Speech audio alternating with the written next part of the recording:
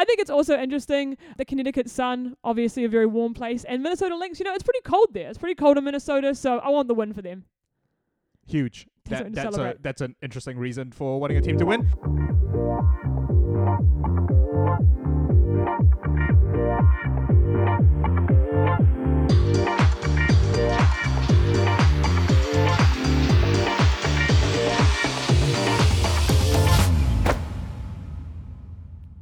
Kia ora and welcome to WNBA, the only WNBA podcast to be recorded more than 7,000 miles from where the action is actually happening, right here in Aotearoa, New Zealand. This week is our first bonus playoff episode where we will cover the games that have been played, and we'll also share one high, one low, and something we each didn't know. It'll still be from our completely ill-experienced perspectives, and I am still joined by my equally unlearned co-host, Danyon Morden-Chong. Nice to be here. Nice to know that I haven't been replaced. Yeah, I thought about it, but you know what? I think this is going pretty well. Do you have the authority to replace me on this podcast? Yeah. For those who want a bit of behind-the-scenes action, Danyon is very much behind the production of this podcast, so... Yeah, we're trying to train Esme up onto the editing and the recording of this, so maybe after you get trained up in that, you can replace me easily. Yeah, that's the plan. So we recorded our last episode a couple of days ago. What's been going on since then, Danyon? Well, after the recording last time, we had a bit of a exciting afternoon, didn't we? It's a very dramatic evening following the podcast. So we recorded the podcast about 1, 2 o'clock? Yep. And then we went rock climbing, which was really fun. Yep, Danyon got his shorts on for that. Yeah, I did get my shorts on for that. I did all right. Esme did well as usual, but it was great. It was really fun. And then we were coming back and we went to my house. Yeah, and then we were waved down because there was a fire in a garage next door. Yep. And what happened after that? Well, Esme, what you drove your car over some debris? Yeah, that was pretty dramatic. I was a complete liability, but we want the listeners at home to know that Danyon Morden-Chong put out the fire. Absolutely.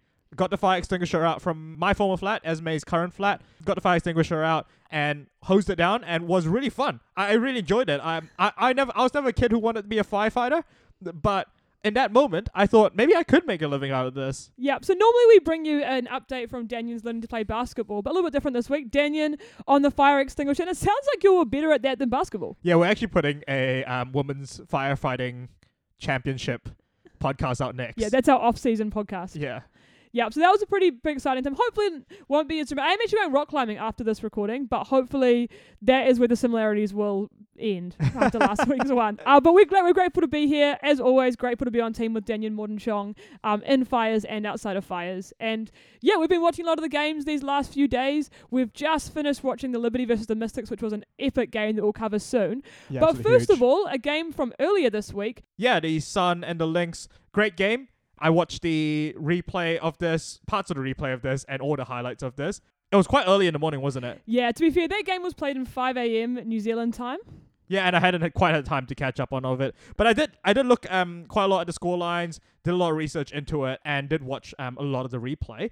And so the Lynx beat the Sun, 82-75. The Lynx coming back from their 30-point loss in game 1. And that was against the official WNBA podcast prediction, wasn't it? We predicted that to be a sweep from the Sun. We did. And so we're already wrong on the first count. Pretty much the only game... Oh, was the Aces played earlier? The Aces played afterwards. So the game directly after we made the predictions already disproved us. Yeah. Which, we do say it's our experience perspective, and sometimes that does show. But Danyon, you did make one correct prediction, which was in our last podcast you spoke about, and the Lynx's first game, their shooting not being up to their usual standard. And was that changed this game? Yeah, absolutely. The Lynx obviously shot a lot better than last time, and that showed with the Lynx winning this game. It was a really, really tight game. Both teams looking quite equally matched, and an extremely physical battle. I'm surprised there weren't more injuries. And a really down-to-the-wire game, a really important game for the Lynx, obviously not wanting to get swept out in the first round, so obviously they would have been playing hard. And the Sun, who actually just won Coach of the Year, also coming out strong. Yeah, it was very much a four-woman game. The two players on either team dominating. For the Lynx, Collier and McBride scored 54 points in total out of the 82 team points. Whereas for the Sun, Dewana Bonner and Alyssa Thomas scored 50 points in total of their 75 team points. Wow, so a bit of 2v2 action. Yeah, absolutely. And if you watch even the highlights, you can see how much of that is dominated by those 4 players. It was really a back and forth match between the two. All 4 players scoring pretty much at ease. And so it was a really, really interesting and really exciting game to watch. That's so great. And what's next for those 2 teams? So it goes to game 3 in Minnesota tomorrow. Tomorrow New Zealand time, 12 p.m., which will be an absolute gauntlet. I'm so excited to watch that. I'm putting that on my calendar, and I will be watching that whole game and reporting back. Yeah, that's awesome. Daniel and I actually usually have a meeting on Thursdays at 12 p.m. New Zealand time, so it sounds like it'll be on my calendar as well, that one. We might have to switch some things up. Yeah, that's the one. We're 2 out of the 3 people on that meeting, so it sounds like democracy will rule in that, and we'll be watching the game. Yeah, it's a good thing that the other person who's in the meeting with us never listens to these podcasts. Yeah, don't tell her about this one. And we both say that we've got stomach flu tomorrow off this meal that Daniel made us. I think that's one of the interesting things about this playoff format, where the first 2 games are played in the home stadium of the higher seeded team, but then the third one goes to the lower seeded team. So actually you get this funny momentum shift where the Lynx, who were looking at being 1 down in the series, all of a sudden have the deciding match at their home. And have just won the most recent game. Yeah, absolutely. So we see like quite a big momentum shift there. So both teams with a lot to play for. Yeah, who do you want to win? Who do you think? Oh, it's a good question. I think both teams are in somewhat of a similar situation where clearly they've got a couple of really good players, but they're still working out the future of their franchise and where they go from there. I think, it's hard. It's always good to see a team win at home in a deciding game. So that'd be pretty exciting to see for Minnesota if they get that. It would be pretty gutting for the Sun if they do lose that game, but it'll give them time to think about their off-season and how they come back next year. Yeah, I don't have a horse in the race, but I do love the Minnesota Lynx branding. They do a really good job of branding, I reckon. What do you like about it? I think it's just the colors and the kind of consistency. I know we don't like to talk about MNBA here, but I do like how the MNBA team and the WNBA team have quite a nice consistency to it. Like, they've kind of gone for like kind of brother and sister team kind of vibe, which I think is a really cool thing. Yeah. A few other teams that have that are, of course, the LA Sparks and the Lakers, and the Phoenix teams as well do have some commonalities. But yeah, that is really cool. That's quite a fun part of it. I think it's also interesting, the Connecticut Sun, obviously a very warm place, and Minnesota Lynx, it's pretty cold there. It's pretty cold in Minnesota, so I want the win for them. Huge. That's an interesting reason for wanting a team to win. But anyway, Esme, do you want to tell us about the Aces and the Sky? I do. So that game was played directly after the Sun versus the Lynx game. That was at 7 a.m. New Zealand time, so it was a bit easier to watch that game.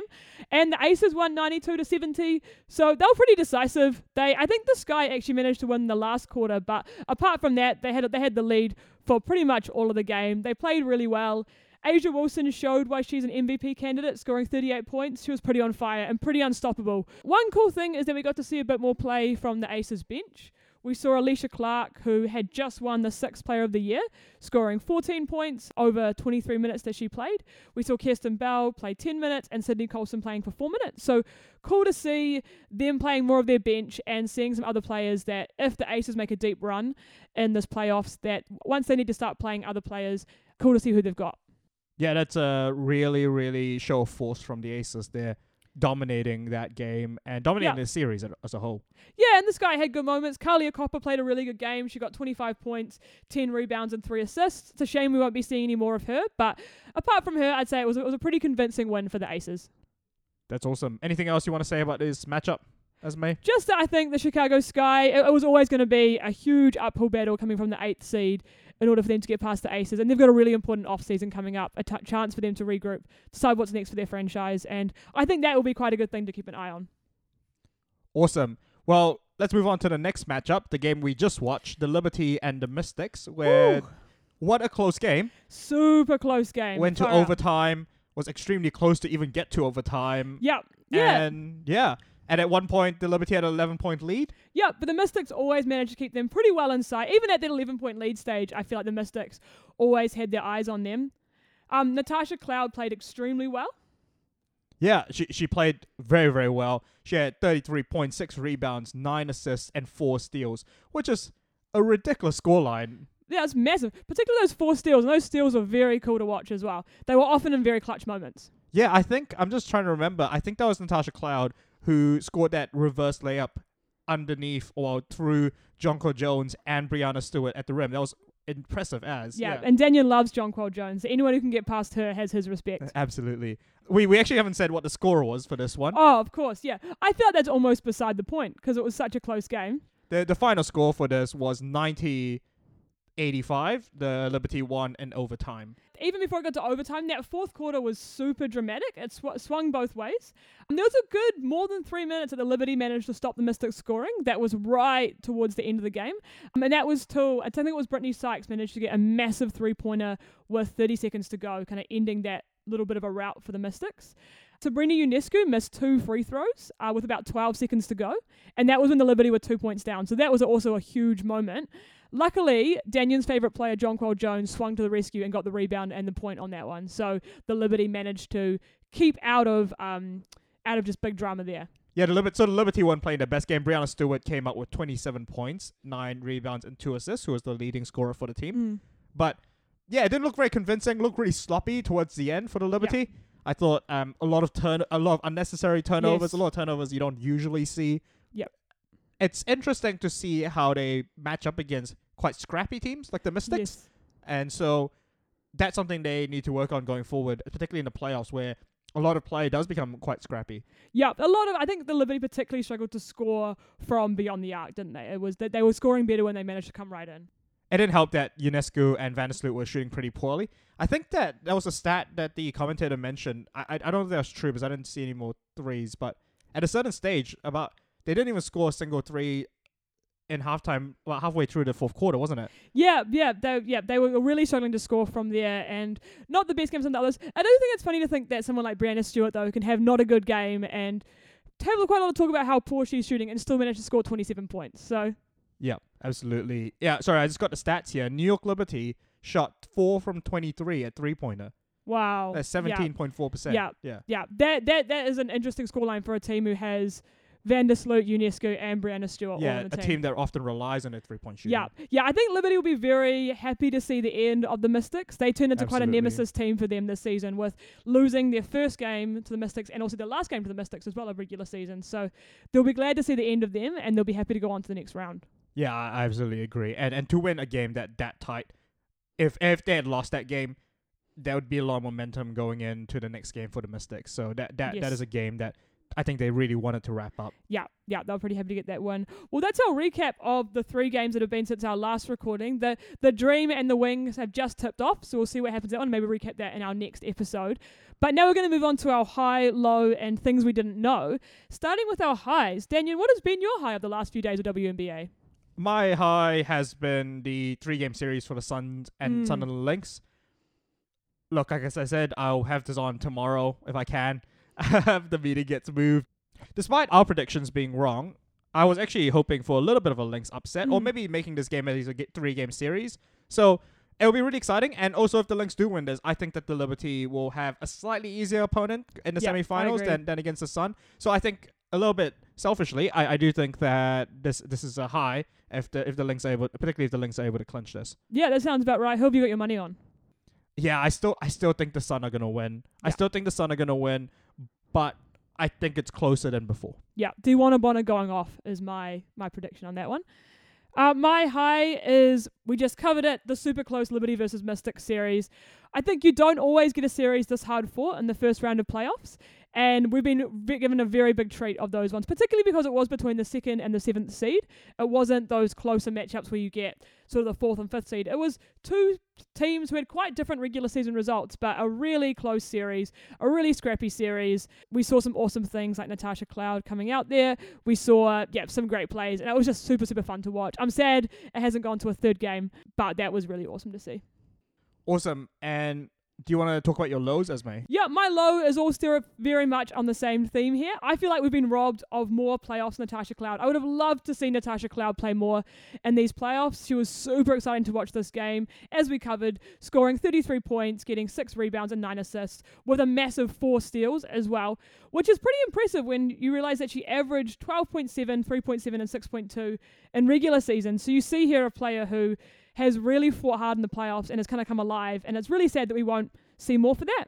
I think in general I would have loved to have seen the Liberty having to fight for their lives in Washington. I think that would have been a great game. And I think that's particularly a low because I think that the Mystics could have actually had a real good chance to win this game, but people, the likes of Ala Deladon, wasn't firing as much as she could have been. And I also think the Mystics did lose out on some big opportunities, most notably when Sabrina Ionescu missed those 2 free throws with about 11, 12 seconds to go, and Jonquel Jones got the rebound. That would have been a great opportunity for them to get in front and probably close out the game before overtime. Yeah, it is sad. And I think my low actually goes on from this. And I think we need longer playoff series. Yeah, We've got agree. the best of 3 for the first round, and then the best of 5s for the semifinals and the finals. And I think the best of 5s are fine, but the best of 3 seems to deprive us of some really cool series. I thought that the Mystics Liberty series could have gone on for a little bit longer, and we would have had quite a few more awesome opportunities to watch these teams play. The Lynx and the Sun, I know that series isn't over, but I imagine that being at least a best of 5 series, and that would really, really add more tension to that matchup. Whereas it feels like the playoffs are already short enough as it is, as a whole. And so it'd be really cool to see a few more games being added on, particularly in this first round section where there actually is a real high potential for upset and there's a real high potential for some really awesome games. Yeah, I agree with that. I think that's a great take. I think this format means that although we saw this really tight series between the Liberty and the Mystics, we actually never got to see them play in Washington. It's a shame for the Washington fans as well to not get to see a playoff game on the home court. Yeah, absolutely. And players just shining in the playoff setting, like Natasha Cloud. We get to watch 2 games of her play in this playoffs, which feels quite sad and feels like we're being deprived of some really awesome action. Yeah, hopefully that will change in future. We did see, of course, this year an extra 4 games per team being added onto the regular season, so hopefully that theme will continue and we'll get to see more playoff games in the future. So those were our lows, and in this podcast we're always trying to learn more about WNBA, learn more about the players, so we'd like to share, as well as our high and our low, something that we didn't know. So what did you not know, Daniel, that you've learned in these last couple of days? Well, what I learned is after Alicia Clark was awarded 6th Player of the Year, in the MNBA, we'll beep this bit out, so you might just hear a long beep here. In the MNBA, it's called the 6th Man of the Year. And so I saw a question in the WNBA forum that said, why is it not called the 6th Woman of the Year? And so I did a bit of digging on that. And so the WNBA used to call it that, but they've changed it recently to 6th Player of the Year. And the reason for that is because there are a couple players specifically, who don't identify as women who play in the WNBA. Oh, wow. Yeah. And so I think that's really cool. Obviously because of the inclusion of that. But it also, I think it's really cool because of the consistency of that. So MVP, Most Valuable Player. MIP, Most Improved Player. And why does the other one not be 6th Player of the Year? That makes more sense to me. Yeah, that's a really good point. We're all for consistency and we're all for inclusion on this podcast. So that is exactly why I'm in support of 6th Player of the Year. And I think the MNBA should change it likewise as well. Yeah, that's awesome. Yeah, I read 6th Player of the Year and I didn't even think about the fact that it is 6th Man of the Year in the MNBA. So that's really cool. That's a big win for WNBA and another thing that the MNBA can learn from. That's really cool. That's a great fact. Mine isn't along a similar line. I'm also going to be talking about the 6th Player of the Year for my thing I didn't know. And that is, with Alicia Clark getting that 6th Player of the Year, means that an Aces player has won that award the last 4 times in the last 5 seasons. Yeah, I think there's a bit of favoritism there, in my opinion. You reckon? Yeah, that's a hot take. I reckon the Aces get really good treatment in the WNBA generally, so... That's a really hot take, because what I've got here, what I am interested in, is I think to get the 6th Player of the Year 4 times in the last 5 seasons is a really interesting stat for a team who is also known for their weakness being their lack of depth. Exactly. We're often talking about the fact that they're tired, that they don't have depth, that they're all about their starters, and then to consistently have the 6th Player of the Year is something's up there. Either you're right, Daniel, and there is a little bit of bias in the award winning, or this narrative that we have about the Aces' lack of depth actually may not have as much traction as we think it might do. Yeah, so I reckon some players were robbed, despite the fact that I can't name any off the top of my head right now. Johannes maybe from the Liberty, that's a biased perspective, obviously, but... yeah, it does seem suspicious to me that the Aces have won it that many times. Yeah, well, the funny thing that we were actually talking about before is that you've got a player like Betnijah Laney in the Liberty who almost feels like a 6th player. Yeah, I think I might have called it at a different episode that Betnijah Laney would win the 6th Player of the Year. But she's a starter. Yeah, she starts for the Liberty. So. It's just almost next to the other 4 really, really strong starters of the Liberty. We often see her in this. She's probably the best, least talked about player on a team, I would say. Yeah. Yeah, and perhaps that might be the case, and that the Aces have such strong starters that the sixth player just becomes the strongest sixth player of the other teams. Yeah. Kia Stokes potentially robbed of sixth player of the year when Candice Parker got injured and she became a fifth player. Yeah, a sixth player of the year has always been an interesting award, regardless of what format. It happens in MNBA as well. Like, how do you classify who a sixth player is? And there must have some stats around that, but it's fascinating to me. Yeah, absolutely. You have some players who are just strong starters in teams who, if they were to move to, say, the Liberty or the Aces, probably would be a bench player and probably would get that award. So it's an interesting one, but it is cool to honour someone who maybe isn't as in the spotlight as the starters, but actually is a big impact player and makes a lot of change. So it's a cool award in that sense, but it is a bit of a funny one. Well, that's us for this bonus episode. Join us back again next week. Next week, for a regular episode, we'll be sharing our headlines, our player profiles, and our hot takes, and checking in about our predictions and seeing what else we've been wrong about in the last couple of weeks. I'm excited. You'll see you then. Ka kite.